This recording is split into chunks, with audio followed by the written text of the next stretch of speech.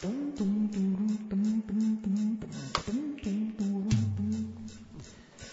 everybody, Legs Malone here. How is everybody doing? I am so happy to be bringing you today's episode. We've taken a little break from posting. We've had a lot going on. Traveling, more traveling, life events, you name it. But we have an incredible flow of episodes coming up for you for your listening enjoyment over the next, month and a half or so. So get ready for an abundant flow of episodes. And I'm really excited about that. Today's episode features the incredible Lux Lacroix, and we will be getting to that in just a second because you're not going to want to miss a minute of it. It was such a great interview. I had so much fun talking with Lux, and I have to say I learned quite a bit. She's a pretty incredible lady, and she schooled me in all the right ways. But before I go on any further, I have some seriously cool news to share, and that is Lunch with Legs has gotten picked up by a radio station. How cool is that? We are going to be broadcasting our show on Radio Free Brooklyn, which is a brand new internet radio station based out of the exotic neighborhood of Bushwick here in Brooklyn.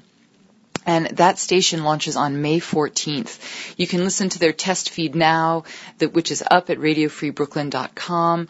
And I'm pretty sure our first episode is going to be up the first Friday just after the station launches.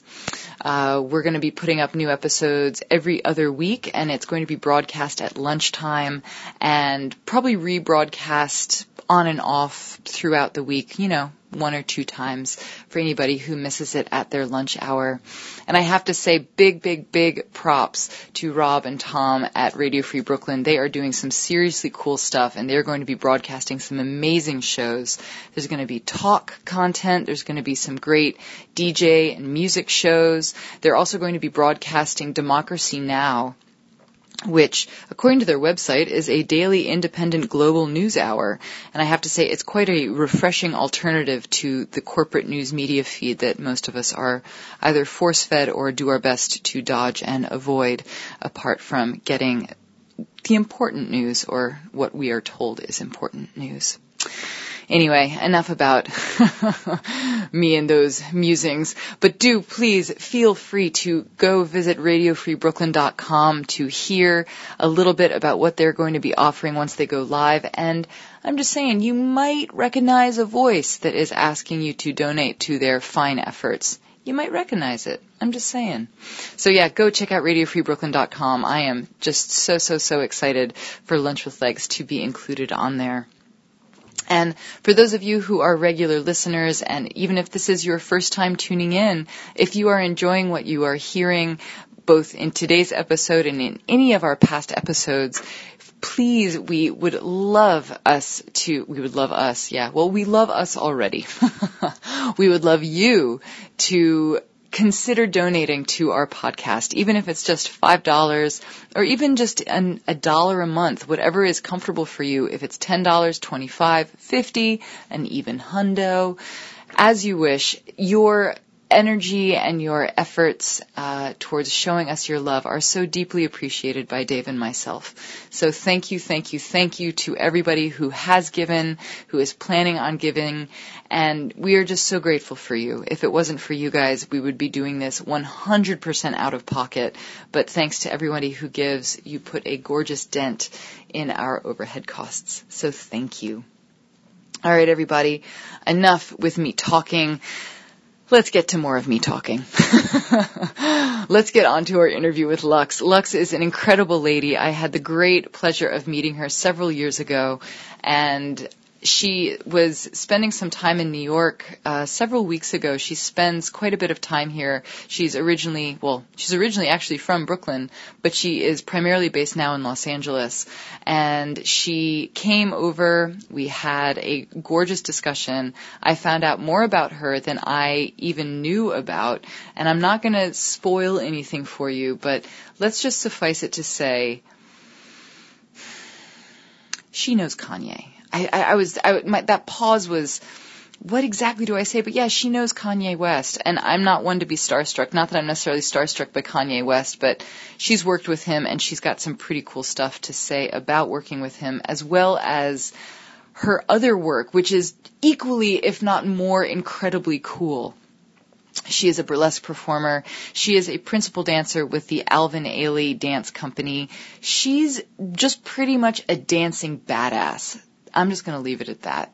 So, until nothing. Let's just do this. This is like the 4th time I've recorded this introduction. Let's just do this, people. So go ahead, get nice and comfortable, pour yourself a cup of something good, and get ready for the one, the only, the fierce Lux LaCroix.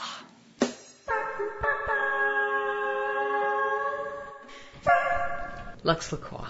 Hi. What a huge pleasure to have you on the podcast. Thank you so much for flying all the way from LA to come to my house. Yes, just for this. Just for this. Yes. No other reason. No, like, world famous dance company. No, headliner burlesque status. No. It was, you're really coming here for this interview. Absolutely. I want to thank you for that. You're so welcome. So we are so fortunate to have you right here in New York because you are here dancing with Alvin Ailey. Yes. How long have you been dancing with Ailey? I've been with them for 5 years, wow. And I've been a principal for 3. Oh my God! Congratulations. Thank you. Because they are, I mean, iconic. Yeah. The best. Yeah. They're kind of a big deal. They're kind of a big deal. I couldn't have said it better myself. They're kind of a big deal. Yeah. Now we've had lunch before this. We were having a whole range of conversations. So I'm gonna try to sort of bring it in, and I wanna ask you because you're originally from Brooklyn. Yes. And you're in LA now, and you're a dancer, and you're a burlesque performer, and you're a choreographer. Let's just start at the beginning, shall we? Sure. Actually, I was born in Harlem, raised in Brooklyn, like every good hip hop song in the 80s. I grew up in Bed-Stuy in the 80s when it wasn't cute. It was a Spike Lee movie. I grew up in the middle of Yusuf Hawkins, Howard Beach, all the crazy racial shit that went down in New York in the 80s. It shaped who I am, yeah. And it's also the reason why I ran from the city when I was 17 across the country to go to college, because I had to get the fuck out of Bed-Stuy. Crack did a number on that neighborhood. Like, when my parents first settled in Brooklyn, they wanted to raise me. I come from a mixed couple. They wanted to raise me in a black neighborhood, predominantly black and Puerto Rican, and which kind of went together in the 80s at that time, where there were blacks, there were Puerto Ricans.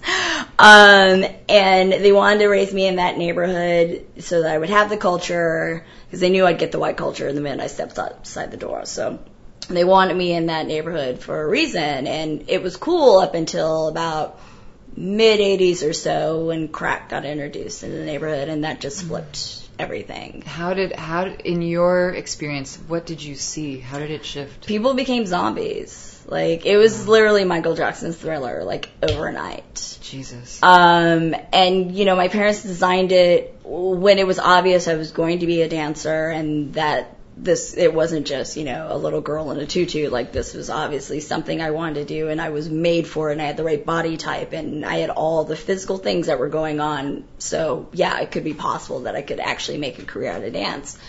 Once that was discovered, they knew they couldn't leave the neighborhood. They couldn't leave New York because there was no other place I could get the kind of education that I needed for my career. Mm-hmm. So we just made do. Like, somebody always walked me to the subway. Somebody always picked me up. Like, I just was basically out of the neighborhood. I would sleep, and then I would go back to Manhattan. Right. And that's what kept me alive, basically, honestly and truly, it kept me alive, it kept me not getting pregnant, it kept me, off drugs, basically I just lived in the dance studio, and it was all by my parents' design, and they made damn sure that, if this is what you want to do, it was never a thing like, you have to be a dancer. Like, every time I went to dance class, my mom's like, you sure you want to do this? You sure you're still having fun? Mm-hmm. Okay, what I mean? Yeah. I was like, yeah, I want to do this, and I would tell her when I didn't like things, like I didn't like gymnastics, I didn't like tap, I liked ballet, Mm-hmm. And the minute I said I didn't like something, oh, fine, we don't have to go back, But yeah, once it was realizing that this was happening, it was like, okay, well, this is what we have to do. But, you know, I mean, Bed-Stuy definitely, it formed me, you know, growing up in that kind of neighborhood. It makes who you are. Like, you get that Bed-Stuy do or die attitude, and that's what propels you, you know. You get that hustle. Like, all of us kids that grew up, that made it out of the neighborhood, like, there's a good crew of us, and we still talk, and we're all doing creative shit, and we're all hustling and, you know, just doing what we like. And, you know, one of my best friends growing up he's a DJ, and he wrote for Vibe magazine, and he's like one of the top sneaker connoisseurs of the world, you know what I mean? Wow. And like, this is his life, you know? Totally. I have a couple other people, you know, that came up, hip hop artists, and now run labels and things like that. So it's, you know, the kids that made it out during that time, yeah, you know, it makes you who you are, and it gets you that hustle, and nothing really scares you at that point. It's like, shit, I grew up in Bed-Stuy in the 80s, fuck you. Like, you know what I mean? Like, you can't step to me. Like, yeah, whatever. Yeah. You know? So yeah. Yeah. That's incredible. I mean, the fact that you were living there, and then you didn't go to just any school in New York. Right. I went to LaGuardia, School of Performing Arts, yeah. And did you go there the whole time? Yeah. Wow. Yeah. And what was your focus primarily? Dance? Ballet. It was ballet? It was ballet, yeah. Straight up ballet? Straight up ballet. Yeah, the thing with LaGuardia is they try to prepare you for Broadway, understandably so, you know. So they want you to do all the things. And I almost got kicked out because I refused to go to vocal class, because I know what I'm good at. I know my strengths and my weaknesses. I tell everybody my shtick is I'm the black girl that doesn't sing. That's what makes me special. I was not raised in the church. I sing to myself and my cat, and it's best that way. Like, I know what I'm good at. And they were like, you have to go to vocal class. I was like, you people don't understand. Like, I'm a 15-year-old girl going, listen, fools. Like, seriously, it's for the best of all humankind. That I just keep my ass in the ballet class. They're like, nope, you have to go to vocal class. I was in vocal class for 5 minutes, and the teacher's like, you should just go back to ballet. I'm like, thank you! Like, Jesus, we wasted a whole motherfucking afternoon when y'all could have just listened to me, and I could still been in dance class. Oh, but yeah. God. Yeah, so yeah, and I always knew, like, if I decided to do Broadway, which I was never interested in Broadway, but if for some reason I ended up on Broadway, it's like, yeah, I'd be dance chorus. I knew what I was going to do, you know. Yeah. It's like, if I did Lion King, I would be one of the people in the back dancing. You know what I mean? I wasn't going to be up front. It's fine. But yeah, LaGuardia. And LaGuardia also prepares you for, I mean, the people that come out of LaGuardia, there's very few people that come out of LaGuardia that aren't doing exactly what they were there for. And that's by design. Wow. You know, that's by design. The education you get there absolutely prepares you for an arts career. And you know when you come in contact with another LaGuardia person. Like, it's really obvious. Yeah. I've heard this. Because there are a handful of people in the burlesque scene in New York City, and outside, I mean, just people I know who all went to LaGuardia. And it is that, like, I see you. Yep. Yep. I know you work. I know you were trained. Yeah. For those people who don't know about LaGuardia, that's the school that Fame was based on, isn't it? Yes. Yeah. I want to live.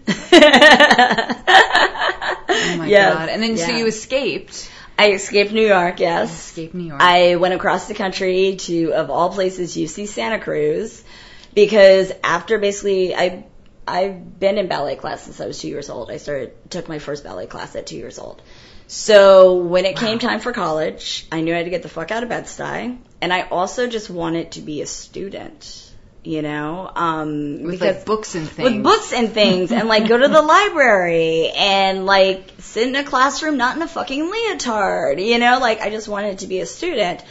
And I was really into the environment. I wanted to do environmental studies, and UC Santa Cruz had this amazing environmental studies program.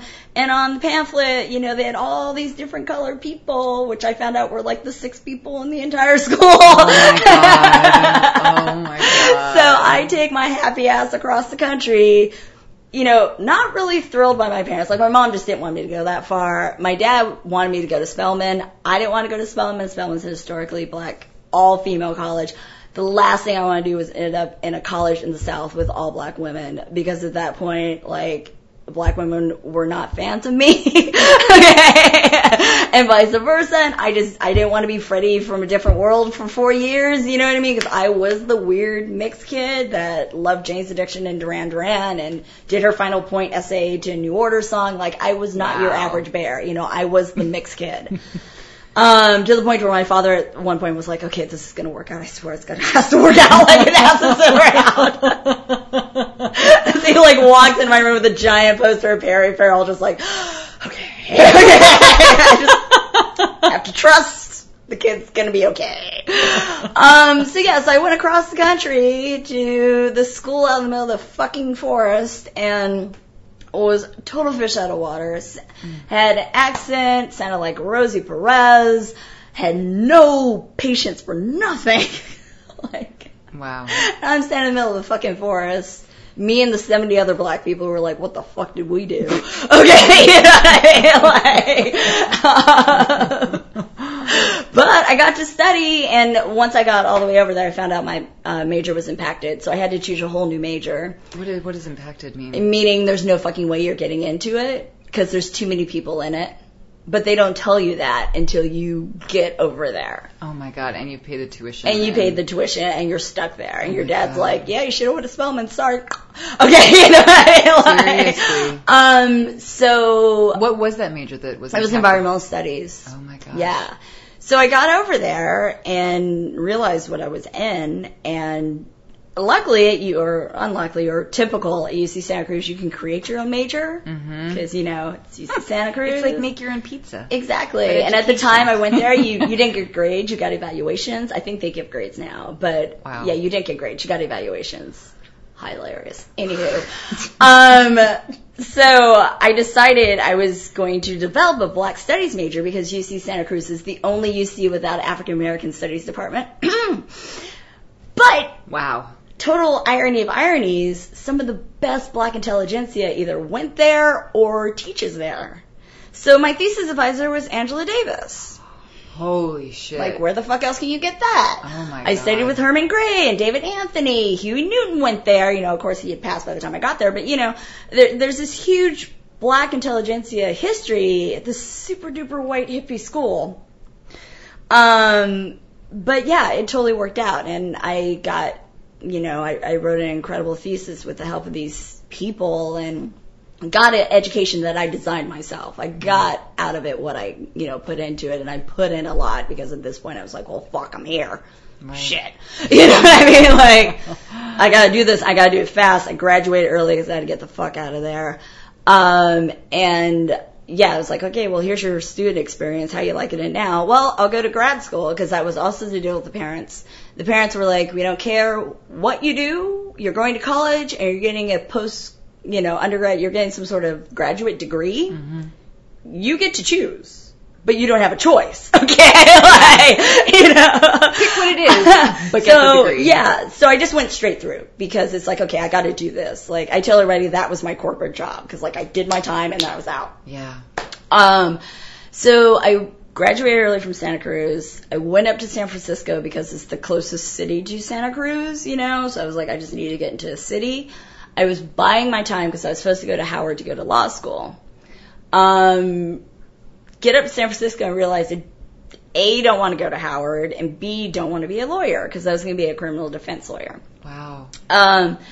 And so I had to call the parents and be like, yeah, so here's what I'm doing, because I had made sure that I had a plan already set up, because I knew I couldn't just be like, yeah, I'm not going to law school. Click, you know. Yeah. I was like, you know, here's the deal. I'm not going to go to law school, but I'm going to go get an MFA, Academy of Art. I found this program. I really like it. I super, like, the crew I fell into when I got up to San Francisco was all these skateboarder crews. And I picked up a camera for the first time, and I started filming them. And at the time, it was all Big Brother, and it was the Jackass crew, and it was all those guys up there. Wow. So I worked for Thrasher magazine, and I took photos, and I filmed all this stuff, and it was just one of those times where I landed at this perfect time. Yeah. So I was like, so this is what I'm doing instead. And my parents were like, whatever, just get a fucking degree. So I get up in San Francisco and I realize that San Francisco is a horrible place as well. And I graduated early with my master's and I was like, and I'm out. And at the time I was really into documentary film and just like, filming life, whether it was skateboarders or, extreme sports, or I got on with like the first Warped Tour, was filming bands. Like, it was just all this stuff was happening around San Francisco at the time, and I just happened to be there, happened to be a cute girl with a camera. I was a novelty. I was small, so I could fit different places. I could climb up on things and get shots that nobody else could. So it was just like one of those like perfect time things, So I went down to LA, because, what are you going to do if you're doing film? You're going to go to LA. And so I ended up in LA. And was working on my thesis documentary, which I finished, so I could finally get that fucking paper and then done without obligation. So I finished that, and then I started working on another documentary on women in punk and hard rock, and I was working on that and finished that one. And then I started my Jean-Michel Basquiat documentary. And in the middle of all this, Debbie Allen opens her studio in Los Angeles, and she's looking for choreographers. And she gets, the LaGuardia keeps tabs on you wherever you go. It's like the fucking CIA. Like, they shoot a dart in you and they know where you're at. So she called, all the LaGuardia people that were in LA, and literally the phone call with her, she was like, hi, this is Debbie Allen. And I was like, click. Or like, Debbie who? Like, this is Debbie Allen. I'm calling you because you're LaGuardia. And I was like, oh, hi. She's like, so what are you doing right now? Are you dancing? I was like, no, I'm taking a break from dancing because I completely stopped dancing, to study and to do film. I was like, oh, actually, I'm a filmmaker now, and I was helping my friend run his punk rock record label. Like, I was doing all the things, but none of the things, I was like, yeah, I'm a documentary filmmaker now, and I just finished my thesis film, and I'm working on one now. And she's like, so you're not doing anything. Oh, my God. It's like... Yeah. Ouch. Yeah. So, yeah, maybe. She's like, so you need to come audition for me. I was like, well, I really haven't done it. She's like, so you'll be here tomorrow morning at 10 a.m. I was like, oh, fuck you. So I went to Culver City, which at that time, I never left Los Feliz or Silver Lake. Like, literally, there was this hot wire band on, the east side of Western that if I crossed it would just like shoot me back over. So I crossed the Meridian and went into Culver City and did an audition with her, and literally just like, freestyled, pull shit out of my ass. Like, 'cause, I don't even know if like my technique was what, and she was like, okay, we'll give you a call. I was like, okay, fine. Thanks for wasting my fucking time. Like, whatever. Gonna go back to doing all the things and none of the things, I was happy doing all the things and none of the things. And 2 days later she called me and she's like, come work for me. And I said, doing what? And she said, as a choreographer. I was like, well, I don't really have a record of choreography. Like, I'm a performer. I'm a dancer. And she's like, you're going to figure it out. Wow. I said, okay, I guess I'm going to fucking figure it out because Debbie Allen's telling me I'm going to fucking figure it out. Fuck this. So I landed. My first job was A. Marie's One Thing video, wow. Which was the only song she had, bless her heart. And it was a fun video, and I got to choreograph girls and guys. And then at the time, Debbie was doing all the award shows. Like, she was doing the choreography for all the award shows. Now she, the studio does select ones. But at the time, she was doing them all. So after I did the A. Marie thing, next thing I know, I'm choreographing like some bullshit for like the Oscars or some shit like that. And then I'm doing the Grammys. And then I got, at the time, there were still the Soul Train Awards, and I got the Soul Train Awards thrown in my lap.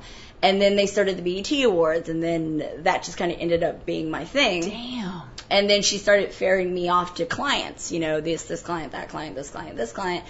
And within like my first 2 or 3 years there, I just had amassed this, clientele and this base and this resume, and it was all entirely because of her. She just sent me people. Like, I never went out, I'm still a filmmaker. This was the side job. Like, I wasn't, really taking it seriously. So yeah. And, fast forward from there, like 5 years, she was like, Ailey's looking for a dancer, you should audition. And I was like, yeah, sure, whatever. Yeah, let's do an audition. And then next thing I know, they're like, yeah, we'll bring you on board. Oh my God. I was like, did they run out of light-skinned people in New York? Like, really? Come on. What was it like getting that phone call or I letter? threw up. Did you? Did you? There's been a couple of phone calls where I've thrown up. I threw up with the Ailey phone call. I threw up with Janet Jackson as well. Oh my God. And I was driving and I totally threw up on myself. No way. Because that was, I was a ballerina, but of course growing up in New York in the 80s and the 90s, like hip hop, dance, MTV, like all the videos with the dance videos, like, I learned how to dance through Janet Jackson and, Paula Abdul and, all those people. And like Rosie Perez was my idol. The stuff she did with the Fly Girls was like, amazing. And that was how I learned how to, at the time, that was street dance, So yeah, when you get that call, it's like, oh my God. I'm going to vomit. Can I call you back? Thanks. I need to take a moment. Wow. I'm going to vomit in my own lap. Okay, cool. Okay. So, but yeah, Ailey was another one where it's just like, okay, thanks. I need to go vomit now. Damn. So, yeah. That's incredible. But yeah, it's been a whirlwind. Nothing surprises me now. You know what I mean? It's like, of course I'm doing that. Like, what the fuck? What would you describe an average, say, year in your life as like, with the range of gigs, with the clients, with what you're exposed to, period? An average year is insanity. And honestly, it should kill me. No. I think it would kill any normal person. I mean, yeah, I train 7 days a week, no matter where I'm at. Jesus Christ. If I'm on a tour, like the past 6 years, I've been in and out of tours with Kanye. So it's like if we're out on tour, then we're out on tour. Right. If I'm at a burlesque festival or I'm traveling with burlesque, then I'm doing that as well, on top of having to train. If it's award season, I'm getting clients ready for award shows. Now BET has just taken over this whole weekend bullshit where they have like this whole like weekend thing, which is just obnoxious and long, and just every one of my clients is involved in it, Oh my God. So you're just working around the clock. Yeah, exactly. And everybody's doing different things, and then, my basic clients are super duper, like, we know each other, we got this. But every once in a while you get a new person in there that's just a pain in the ass, or like you hire a new dancer and they're idiots, or it's just like somebody had to drop out because somebody got a bigger tour, or a tour was canceled. Suddenly you have people you got to work into, and it's just, yeah, it can get a little hectic. A little. I luckily got an assistant about, had Sassy for 4 or 5 years ago. Wow. Yeah, my other main client was like, we're getting you an assistant. We're going to pay for him. I'm like, awesome. That sounds great. And he's the most brilliant person on the planet. And he makes it doable. Because I will want to be everywhere. You know what I mean? Like, cause I still like doing things. So it's like, I want to see all the shows, and I'm a huge music fan. I'm a huge fan of going to see bands and stuff like that. Like, if ever I'm stuck on these friggin' festival shows, which are just obnoxious, like Governor's Island or Bonnaroo or some shit like that, I'm always the person who's like, oh, we got a half hour to tech? Okay, cool. I'm gonna go see Phoenix. You know what I mean? Like, so I want to do all the things. I want to see all the bands. A lot of times I'm going to see a band before I go to my gig, or I'll leave the gig and go catch the last song of somebody, Wow. So he keeps me from being like, no, you can't be two places at the same time, honey. Okay, just like, it down to what needs to happen here and You now. need to pick one.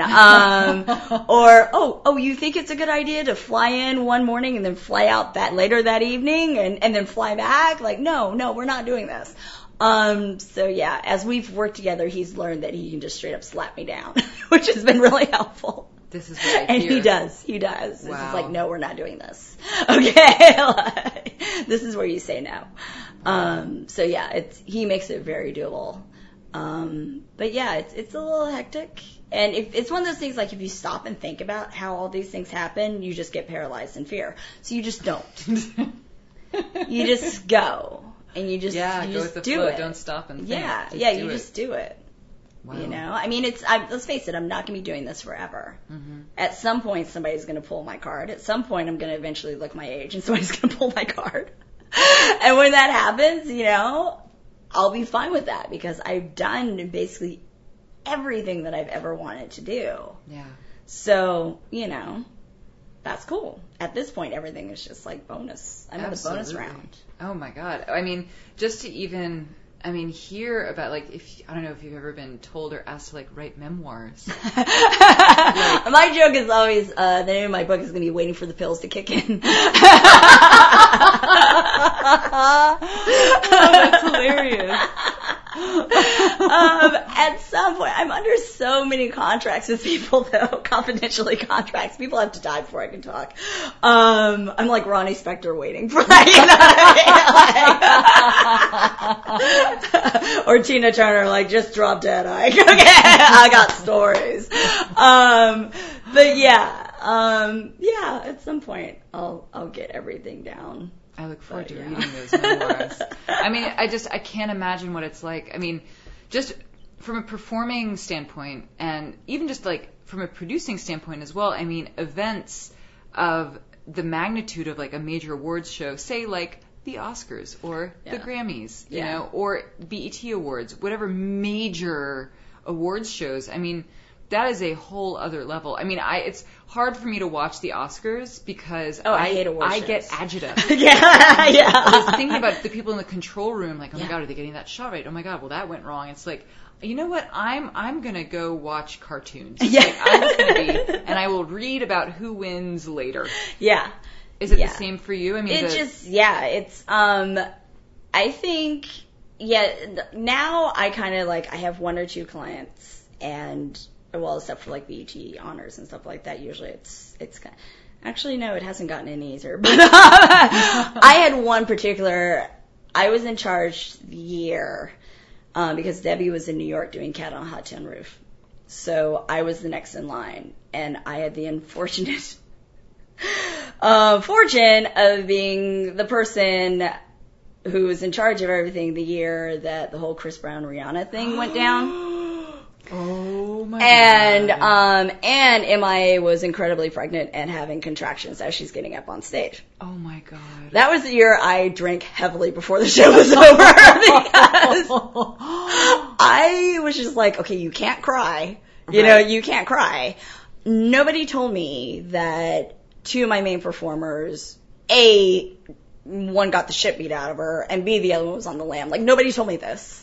I had left early from the party that everything went down the night before because I had to be at the freaking Grammys all night, you know, so I left early. I had no idea anything went down. I roll in, totally casual, thinking everything's peachy keen. Another performer was just like, dude, did you hear about Chris and Rihanna? I'm like, what? You know, and then spin around, and then there's the crew like, so we have situations. Oh like, my fucking God. What, you know what I mean? And these are two performers that I love dearly and that I've worked with, and I want to know what's wrong with what happened to my friends, you know what I mean? With both of them. Of course. But I can't think about this right now, you know, and they're like, well, we're going to bring in this person, we're going to bring in this person, so do you think you can do some choreography for them? I was like, I ain't doing shit, motherfucker, like, I'm just trying not to cry, okay, like, you know, they're like, well, we're going to bring in Justin Timberlake, can you run something with him? I'm like, Justin Timberlake can do whatever the fuck he wants to, like, nobody's going to be counting steps on this shit, you know what I mean, like, let's just get through this. And just shit's going wrong left and right, and like, oh my God. you know, and I'm just in there like, and I'm it, you know, because Debbie's in New York, and I can't even call her and tell her what's going on because, you know, then she's going to stress me out. And I'm just trying to keep my shit together and trying not to cry and trying not to have a heart attack. And, we're about to go, I guess, yeah, I can say this is all public record. MIA is about to do a Swagger Like Us. Well, it turned into Swagger Like Us because of the T.I. song. The police were waiting to take T.I. to jail because he had time to perform this one song, and then they had to collect him. Maya's having contractions as we're about to all go out on stage. And I'm just like, she's like doing the face. I'm like, what's the face? What's the face? She's like, oh no, I'm fine. I'm like, okay, A, you're not fine because you're huge as a fucking blimp. B, if you have this fucking kid on national television, I swear to God, I will walk out on stage and shove it back up you. I cannot. Because I swear to God, if your water breaks, I guarantee you Kanye's gonna fucking fall on it, and then I'll never hear the end of that shit. Oh my God. And then I got the cops just like, ma'am, we gotta take him into custody. I'm like, no, you do not need to take him into custody. No, you're not taking him into custody. You need to give me 5 motherfucking minutes, okay? And he's just like, well, I have a warrant. And I'm like, I don't give a fuck about your warrant. This is showbiz, bitch. You're on my terms. Like, you know what I mean? Like, Jesus Christ, I feel like I need a drink listening to this. I was like, you will take me before you take him before he finishes the song. I swear to God, you can. He's gonna exit stage that way. Just meet him, okay? Like, just meet him. The minute he's off camera, just take him. Just do what you need to do. Just give me these 5 minutes. Oh my God. 5 motherfucking minutes. Oh my God. It was a hot fucking mess. Like, by the end of the show, I just remember at one point sitting down in the corner and just like, I'm not going to move. Like, literally my friend had to come just like, okay, we need to go home now. I was like, oh, so I have to get up off the floor because I really just can't. Oh my God. Can't move. Cannot move. Jesus Christ. And then, Monday morning, you got to figure out what the fuck happened. And then it's all that stuff that happened, and, And dealing with fallout. Yeah. Dealing with fallout and dealing out with people's careers and, privacy, and which was totally violated on that. And, media outlets just wanting to know way more than they have the right to know. Jesus and Christ. Because that's the belly of the beast with that stuff. It's obnoxious. It's obnoxious. It's absolutely obnoxious. Yeah, that level of intense, what's the word?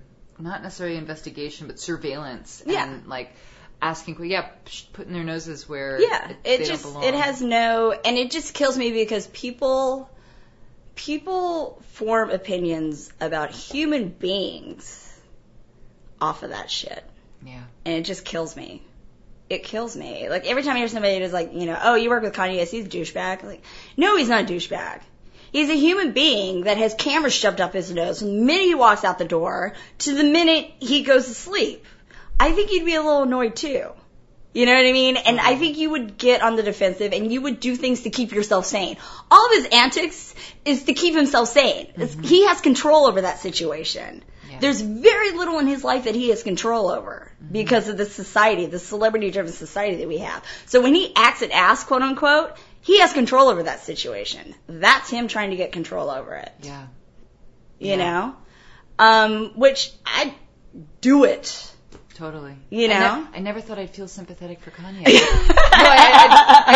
I was thinking about this the other day because I have a friend of mine on Facebook. I mean, we went to like middle school together, and I haven't seen her in years, but we found each other on Facebook.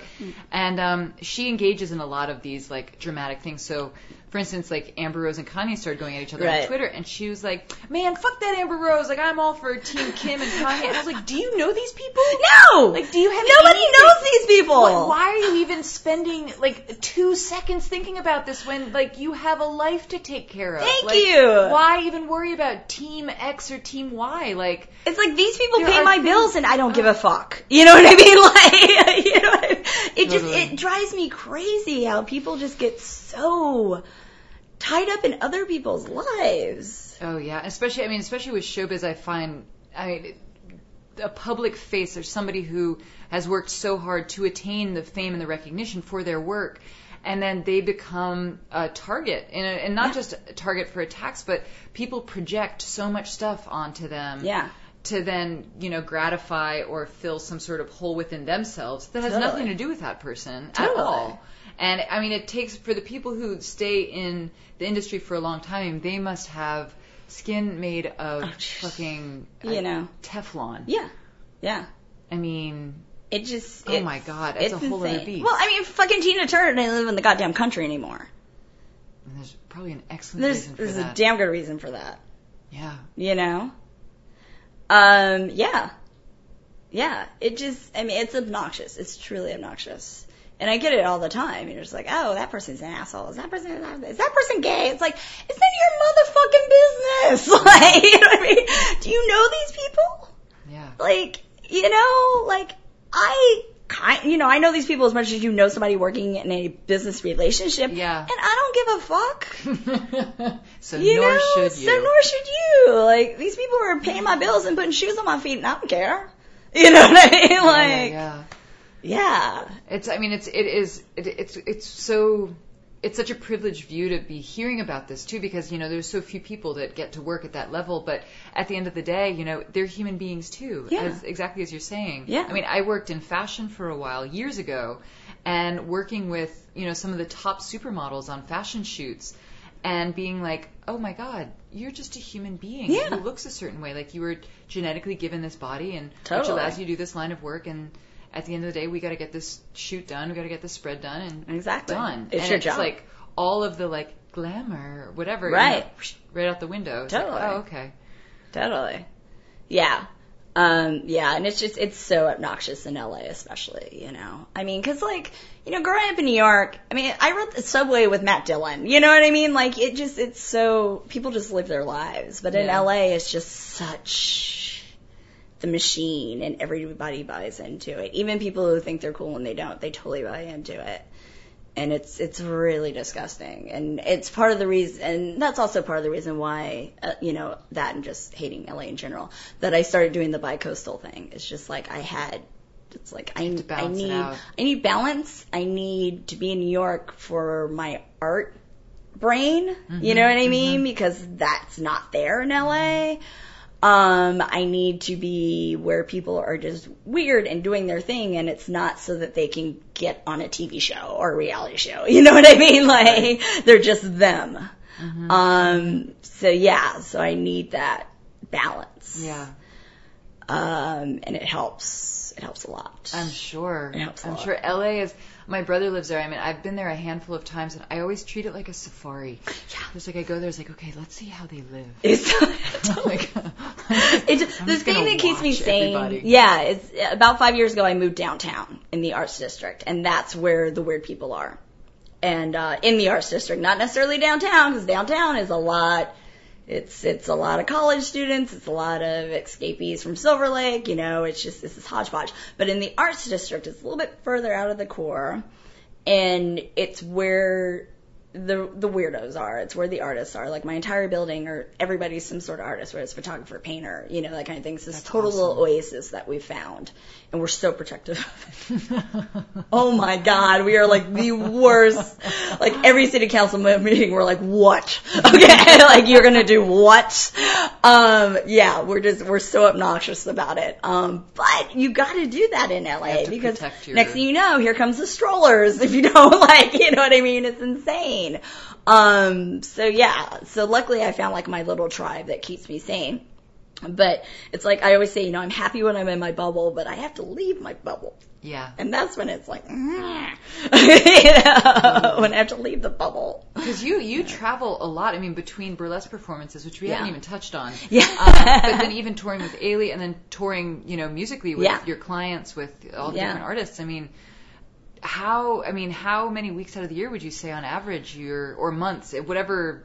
Last year I was probably, if you look at it month-wise, I was probably in LA maybe a total of maybe 3 or 4 months. Holy shit. Yeah. And that wasn't just, consecutive, you know what I mean? Because I'm in and out all the time. That is all the time. A wild schedule. Yeah. Yeah. It's, So it's either, ideally is I'm out for a chunk of time, but 9 times out of 10 it's like, okay, well, you're in Miami for this weekend, then you come back, and then you're going to be down in Austin, and then you're going to be, in New York for a couple of days, and so it's a lot of bouncing around. Damn. Yeah. How do you balance that? I mean, how do you give back to yourself?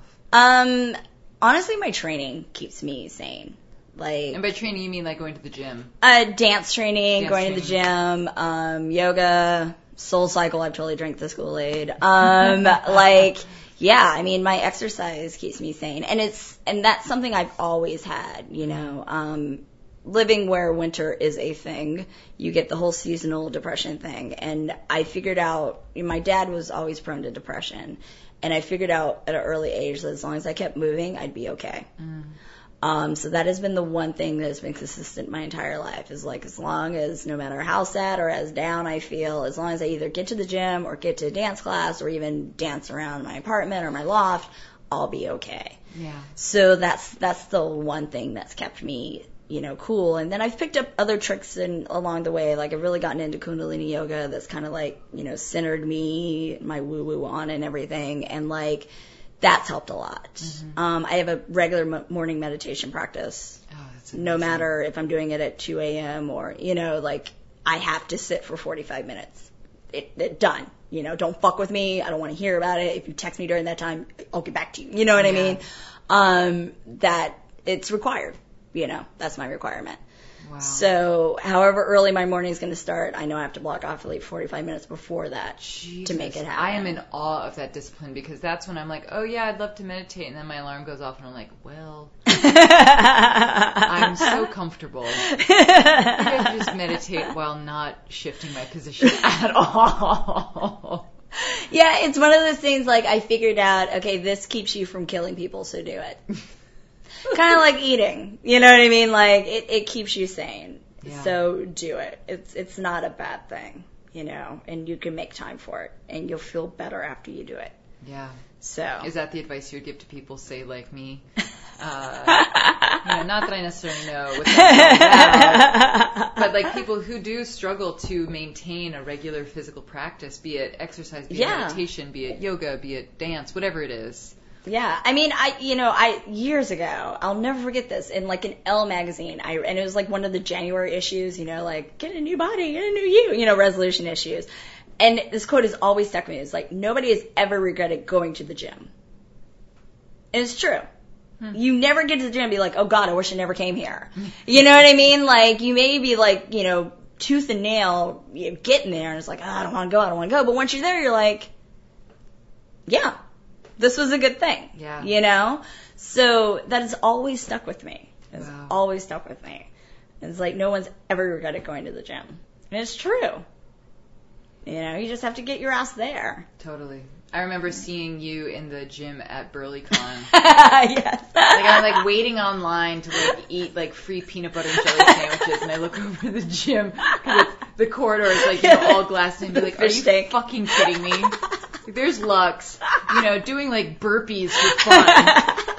And I'm gonna go get seconds on my almond butter, whatever the fuck I'm gonna eat. Like, and then go up to my room and do nothing. I mean, it's inspiring. I mean, I don't know how you have that much energy. I'm jealous. Well, I mean, and the trick with physical movement is the more you do it, the more energy you get. This is what I hear. These are the rumors. This is what I've read. Apparently. But it's true. It's true. People always say, like, when do you sleep? When it's like, sleeping's not on my schedule. You know what I mean? Like, I'll eventually go down at some point. I'm a big fan of naps. Mm-hmm. But, that's not an issue. And I actually read something the other day that happy people don't need as much sleep. Huh. I was like, that kind of makes sense. Interesting. Yeah. So, yeah, but yeah, again, you don't think about it. You just do it. You just do it. Totally. I'm very lucky. I'm very grateful. I'm very fortunate. And why would I want to fuck that up? You know what I mean? Like, I don't have to go to an office every day. I learned real fast that I cannot sit at a desk.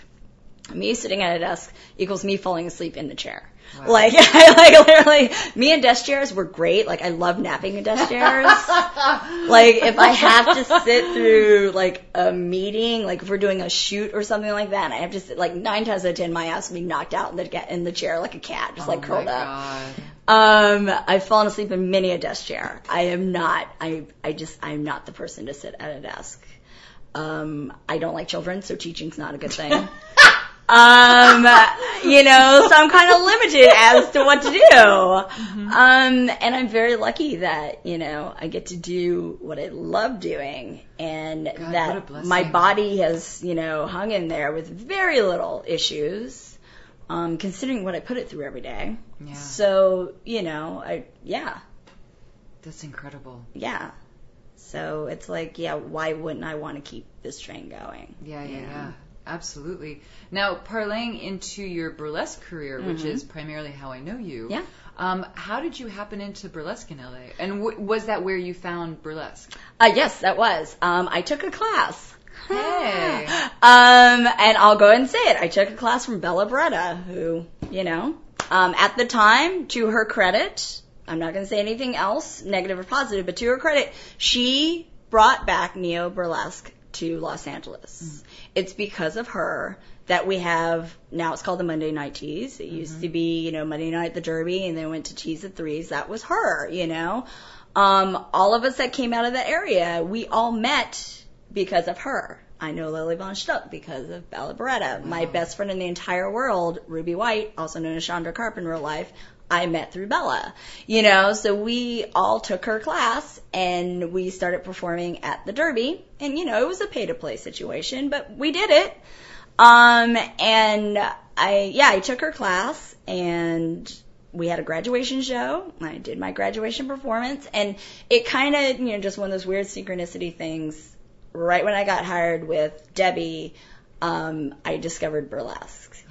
And the thing that, I don't know if it's a science or whatever, but I know, like, the best choreographers that I know, let's face it, when you're a choreographer, you still want to perform.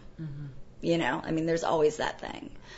There are very few choreographers who are just like, I only want to choreograph. There's a couple, but it's very, especially if you still got your body and you got your face, like, you still want to perform, and you're not dealing with, like, kids and whatever. So, if you're still able to perform, you still want to perform and you choreograph. So when I was looking at basically, like, I kind of saw the signs, like, okay, I'm going into this career of choreography. How am I going to perform? You know what I mean? Because the choreographers who don't have an outlet to perform are the ones that are always inserting themselves in their clients' jobs. And it becomes an issue. Yeah, I was gonna say, that sounds problematic. And those are the ones that end up with, to talk mess the reality shows and, the tours, quote unquote, and, the guest hosts on So You Think You Can Dance. Yeah, they're just all looking for a place to perform. So I didn't want to be that person. You know what I mean? I cuss way too much to be on reality TV. I think it's insipid. And, that's just not the way I wanted to go. So I saw this burlesque as a way for me to get my performance Jones on, while I was working in choreography as well. It just kind of all worked out, and it kind of worked at the time at the Derby. Bella needed help with the shows. I'll just leave it there. And we all kind of stepped in, and, me and Ruby White produced the Tease at Threes when it moved over to Threes to begin with. We did all the booking for it. We were her secondhand women at the Derby, and a lot of nights we ran the show. I started performing with her regularly, and because I was a dancer, I took to it pretty fast. But I had some issues with my performances. My first performances, I performed as a dancer, which is a completely different way of performing versus a burlesque performer. Right. I was in the glass case of emotion. You know what I mean? Like, it's a good way of putting it. Because when you're a dancer, you don't have to interact with the audience. Please, your audience is there to appreciate you. I don't gotta do shit. I just gotta stand on my chippy toes. Fuck you. You know what I mean? Whereas with burlesque, if you go out at an audience that way, they couldn't care less. You know what I mean? You're going to fall flat. And you're in the glass case of emotion.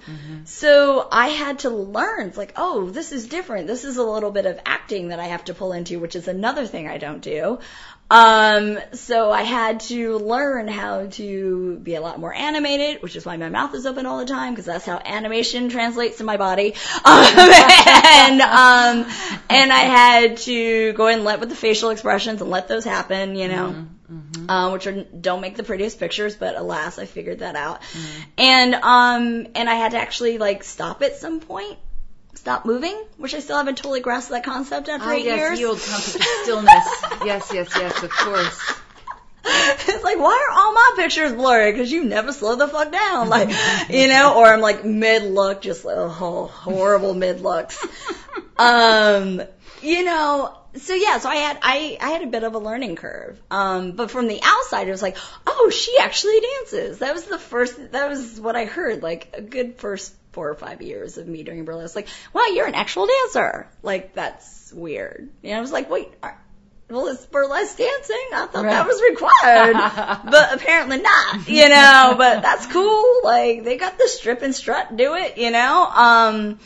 So yeah, I just, you know, I happened to come on the scene at a time where I was one of the few African Americans. I was one of the few newer African Americans, because, you know, you had Harlem Shake, and you had Alada and Simone doing their thing, and, you know, Desiree and everything. I kind of fell in that little hole where, I mean, my first Exotic World, you know, I was the chocolate drop. What year was that? 2006. So were they in Vegas yet? They just moved downtown. That was their first year in Vegas. That was their first year downtown.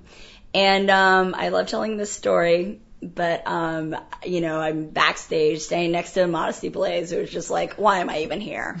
And that's when me and Nasty Canasta, like, bonded. I don't even know if Nasty knows this when I bonded with her, but, like, you know, here's a Modesty, like, sticking her horsetail in her ass and still looking gorgeous. And I look over, you know, I'm pinning on my fucking bananas, feeling like a jackass because I come up to this bitch's tit, you know. And I look over to Nasty, and she's putting on her 8, you know, pasties, and she's looking at me like, we in the wrong place, girl. I was like,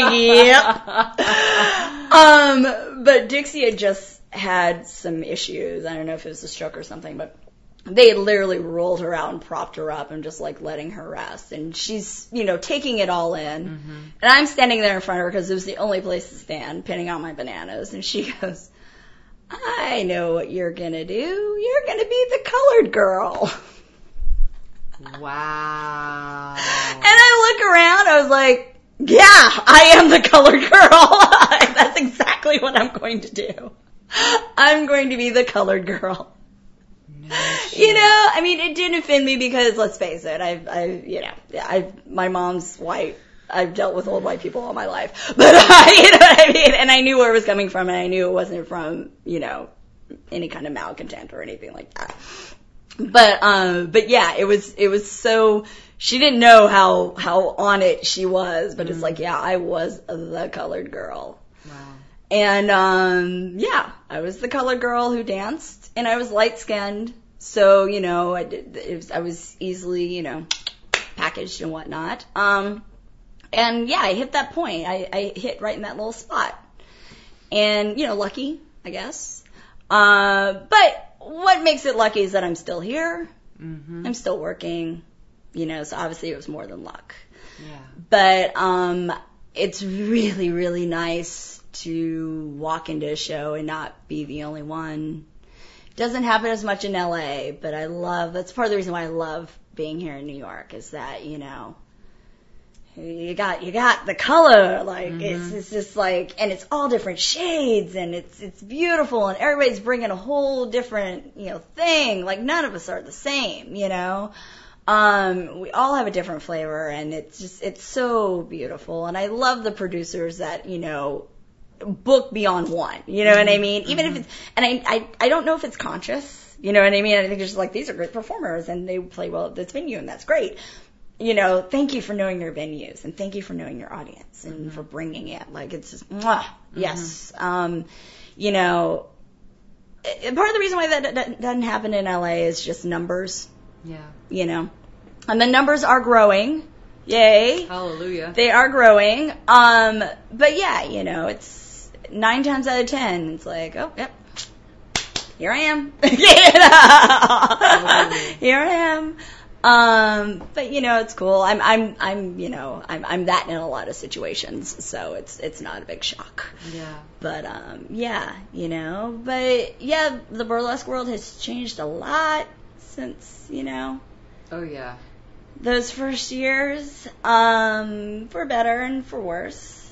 It's been interesting. You know, I try not to I don't get in on the message boards. I don't give a fuck about the Facebook shit. Like, I pop up when I need to pop up. When something's truly whack, I will pop up. Yeah. But otherwise, I just observe.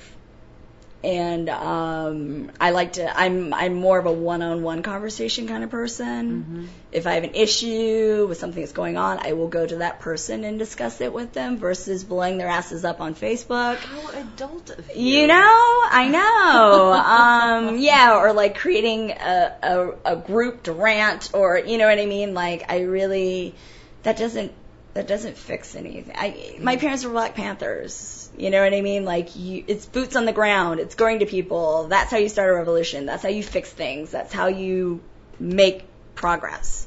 It's not via Facebook posts. You know what I mean? Like, it frustrates me to no end.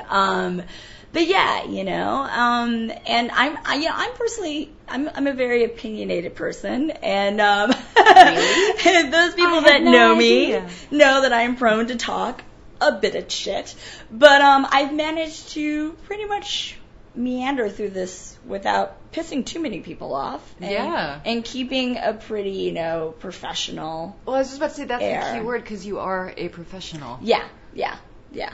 I mean, you work on you fry much bigger fish on a daily basis. Yeah. You know, it is not worth freaking out about. You know, again, I commend you for showing up when it's important. Yeah. But I equally commend you for, you know, not giving in to those I black can't hole do debates it on Facebook. I can't do it because it doesn't change anything. If it changed something, I would be all for it. But it doesn't. And you know, yes, people need to vent and people need to express, and that's beautiful, and that needs to happen. And then what? Now what are we going to do? Mm-hmm. What's next? How do we change this so that it doesn't happen again? You know, that's where I'm interested at, you know. I'm all, you know, I love a good rant. If you need to rant, like, I have my people that I will rant to, you know. And then after I'm done with my rant, it's like, okay, well, A, am I annoyed by this enough to change it? Mm-hmm. And if yes, then move to B, how are you going to change it? Mm. So, yeah. That's how I like to operate. My college years, fantastic and straightforward. Yeah, my college years, I spent a lot of time being angry about just stuff. You know what I mean? And I got an ulcer to show for it, and it's just not worth it. Totally.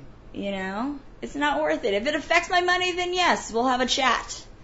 But you know, it just I'm not just gonna pontificate about bullshit. I got work to do. You know? I couldn't say it better myself. You know? Absolutely. I don't sit in an office where I can pontificate for hours on somebody else's dime. Like, I just don't. I don't have that luxury. I got to keep moving. I have places to go. I have to be, you know, anywhere from 10 to 12 places a day. So it's like I got things to do. My God. You are a busy woman. That is full on. Now, speaking of being busy, wow, we've been busy. I do want to ask you one last question before we wrap it up, and that is something that's very near and dear to my heart, which is you travel with your cat. I do. And I think I told you this before we started recording. I don't know anybody who travels with their cat. I mean, how do you travel with him? I mean, he's clearly a very well he's well adjusted to traveling. Yes, he's a special little guy. He's definitely a special little guy. I don't know. I don't have that much more time with him. He is sick. And I don't know if I'll probably get another cat. I'm just gonna have to convince this cat that it can do it as well. Like this is what we do around here.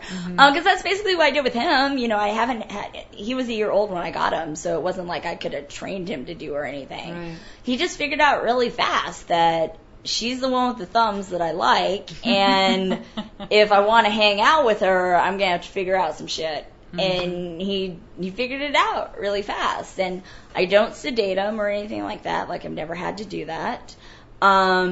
He's my carry-on luggage, which is a pain in the ass because I do have other things I need to carry on other than a fucking cat. And he is $100 a pop. Wow. Yeah. And sometimes that's just like $30 less than my ticket. You know what I mean? Oh my God.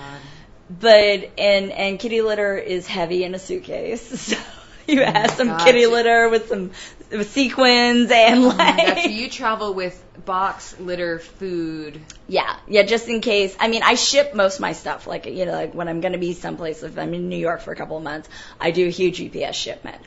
But on the plane, I got to make sure I have, right when we land, he has a travel litter box, and there has to be some litter for it. And then, at least a couple of cans of food in case I can't run out and get food as soon as I get there, like if I have a gig or something like that. So yeah, he has his things and, he has his brush and we got to bring some toys and like. Wow, you are an amazing cat mom.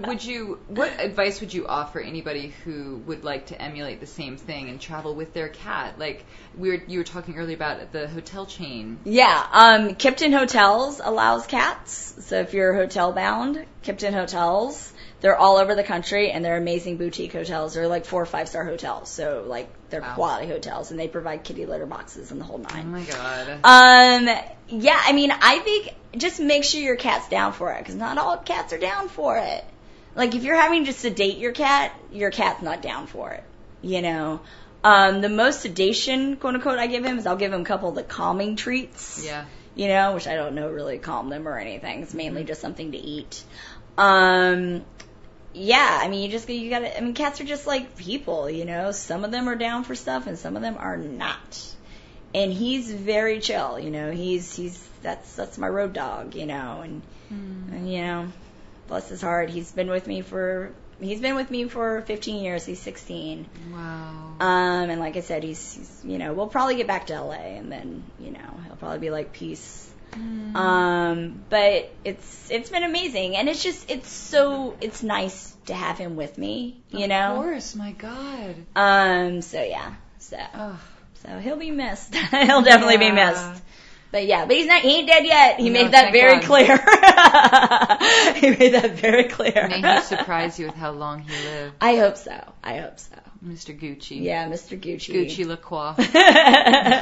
Gucci Aloysius. That sounds like a new Mary Poppins song waiting to happen. He's a very fancy cat. But yeah, if you want to be the most interesting person in the room, pull out a cat at TSA. Like, seriously. People are like, you have a cat. It's like, I do? Oh my God. Oh, where did this come from? What? Oh my God, you have a cat. Is he drugged? No, he's not drugged. How do you have a cat? It's in my 2 hands. Okay, that's how I have a motherfucking cat. Like, come on. But yeah, pull out a cat at TSA and you'll be everybody's friend. And the TSA agents are hilarious. I realized after the first time traveling with them, I'm like, I could smuggle anything traveling with this cat because fools will straight up leave the security screen and be like, oh, what kind of cat is that? You got a white panther? What's going on? I was like, oh my God. Meanwhile, shit's just going through and there's just nobody's paying attention. Wow. Everybody's like, it's a kitty cat. Like, nature's top distraction. You know what I mean? Wow, that is incredible. It's hilarious. Gucci, my God, the world's best traveled cat. Yes, That is impressive. Oh my Lord. Well, I don't want this conversation to end, but I think what's gonna have to happen is I'm just gonna have to interview again. Well, that can happen. Next time you come to New York, when Absolutely. I'm in LA next. This yes. has been so awesome. Thank you. Such a good conversation. If people want to find out more about you, where can they go? LuxLaCroix.com is the best place to go. Yes, right. yes. And I guess I should mention a couple of things that we have going on. Yes, teaming. Please. Yes, Holy shit. I know I should promote. I'm the worst at self-promotion. It's like when people find out like what I actually do, it's like it comes out in layers, you know, and like I never be like, hi, I'm Lux, this is what I do, I'm amazing. Like, you know, people will come back and be like, oh my God, like, yeah, whatever, you know, it's just life. But, since I'm launching business, I guess I should promote myself and Diamondback Annie, who is an amazing performer based out of LA, and her and Juliette Lesmuse made me realize I could do burlesque. Because when you first hear burlesque, you automatically, I mean, especially in LA, it's like Dita, it's like, not that. Okay, I will never be that. I don't have the patience to be that. I don't give a fuck about that. And then, I saw Juliette Lesmuse, and then I saw Diamondback Annie, and I was like, I have patience for that. Yes. Those are my people. That's my tribe. Yes. And then I've been lucky enough to work with Diamondback Annie a lot and become friends with her, and she's an amazing human being, and we're very much like connected, and we're a good team, and she's my body twin, which is hilarious, to the point where her mother saw a video of me and her being Prince Poppycock's backup dancers, and we have the same wig and we're the same costume, whatever. And her mom's like, "That's great. Which one are you?" Okay. Wow. So I like to call us the racially ambiguous duo. That's what we are. So we're launching a couple of things. Starting in April, the third Monday of the Monday Night Teas will be produced by us. Amazing. So we'll be switching some things up. Probably be a little more vaudeville, a little more, you know, not just straight burlesque, some performances, some bands, some drag queens, just a whole cornucopia of stuff. You know, spice it up a little bit. So that starts in April, and then in May we are launching BurlesqueU.com, which will be the premier online resource for burlesque education. Wow. Woo! So cool. So that anybody anywhere in the world can go to BurlesqueU.com, watch a free 2 to 3 minute video taught by one of the top burlesque educators in the world, including Legs Malone. Thanks. And learn about stuff like costuming and settings and tech and how to do lights and how to edit music and how to write up a contract and how to do a flip over a chair. You can find out all this stuff on BurlesqueU.com. And then, if you wish to find out more from your educator, you'll be routed to their site where they'll offer things like, you know, full hour-long videos, or maybe private instruction via Skype, or maybe Ustreams. Like, we're launching it so that people will have a place to learn burlesque. Because right now, there's people, you know, we got New York, LA, we're so spoiled. We can do anything in those two cities. And I personally don't deal with the middle of the country, but I know there are people there. And those people like burlesque, and they're learning by watching all of us do our performances, which is amazing, and that's great. But I know they also want more. I know they want to know how we do things, and they want to know how to develop their own persona, because nobody wants to be a carbon copy of somebody else. So we want to help that. We want to help facilitate that. And we want to give people a place to go by people who are actually doing burlesque, because if you YouTube, Google burlesque, you get like makeup tips from some girl in Japan. Like, it's not burlesque, you know what I mean? So we want to find, not that makeup tips from some girl in Japan aren't valuable. It's not what you're looking for. So we want to find one place where everybody can go at any hour of the day, on your phone, while you're on the subway. I guess, you know, subway's in the middle of the country, but whatever, you're riding your horse, and like, you can figure it out in your tribes, and like, Does this buggy have Wi-Fi? You know, I don't know how you people do it. I'm not a fan of towns. That's a whole nother discussion. But anyway, anybody, any town, God bless you. You can go to BurlesqueU.com. You can learn burlesque, and you can, you know, collect ideas and develop your own burlesque persona and be your own performer and create your own character and learn from quality instructors that you may not be able to come to BurleyCon. You know, going to Seattle in the middle of November may not be financially viable for you, but sitting at home, you know, at your computer, learning a couple tricks from Indigo Blue is going to make your day. You know what I mean? And we're starting in May. We're going to launch in May. I'm not exactly sure the date. We'll be sure to let people know. You will be hearing about this. We're going to start with new videos every 2 weeks. And then as we get more videos from our contributors, it will be weekly. So there'll be a ton of collection. We're going to get this huge archive, this huge library, so that people at any time, anywhere, can log on to burlesque.com and get educated. Because that's how we're going to survive all of this, is through education. That's how all revolutions, that's how all art forms survive, is through education. So get yourself educated, know what you're getting into, get some skills, and get yourself a career.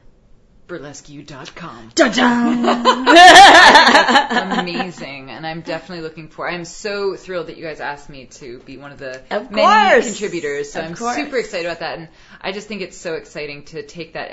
I absolutely agree with everything you just said about education. It is crucial. I mean, it's actually one of the biggest issues facing our country right now. Yeah. But bringing it into, you know, the very relatively small world of burlesque, I think it's essential, and it's really powerful because anybody in the world can then access it. Yeah. Yeah, I mean, because there is burlesque all over the world. Yeah. You know, and these people are learning via the internet because that's all there is. And that's amazing. That's the good part of the internet. Yeah. That's why we don't want to burn it up in flames. So that is the good part of the internet, but we got to give them something. Yeah. We got to give them something. So that's what we plan to do. Wow. Well, I wish you success. I wish you excellent fortune. I wish you everything that you guys are working so hard for to come true in the best, most fabulous way possible, because I think you guys have worked so hard on it, and you guys deserve to knock it out of the park. And thank you for feeding the community, you know? The community has done a lot for us. So this is how we give back. Totally. Well, definitely. I acknowledge that, and I thank you for it. Thank you. I adore you, Lux. Thank you so much for coming on out to Brooklyn. Give Mr. Gucci a huge hug for me. Will. And podcast listeners, please do send Mr. Gucci Aloysius lots of good vibes. Lots of good love, especially if you're a pet owner. You know what it's like when a pet gets sick. Yeah. Or unfortunately towards the end of its life. Because all good things must end. Yeah, it's true. Pet's tenure. I'll get him in some other form. I've had the same animal from when I had a hermit crab to a rat. Now it's a cat. I just keep getting the same animal. So Potbelly Pig is next. Exactly. I know. We're coming back around. Yeah. So, but right now we're here together, so it's awesome. Amazing. Yeah. Thank you so much, Lux. Thank you.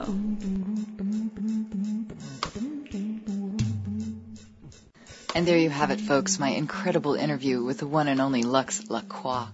If you want to find out more about Lux, you can go check her out on her website, luxlacroix.com. That's spelled LuxLacroix.com. And by all means, go check out burlesqueu.com. You'll be seeing some content from me, as well as some of the sparkling stars of the burlesque community teaching everybody what they love to do. Thanks again for tuning in today, guys. And do please feel free to go to iTunes. If you are subscribed to us, if you listen to us on the regular, please leave us a rating and review. We would be so, so, so grateful. Thank you guys so much, and I look forward to bringing you all a fresh new episode this time next week. Take care, everyone. Be sweet to you. Bye.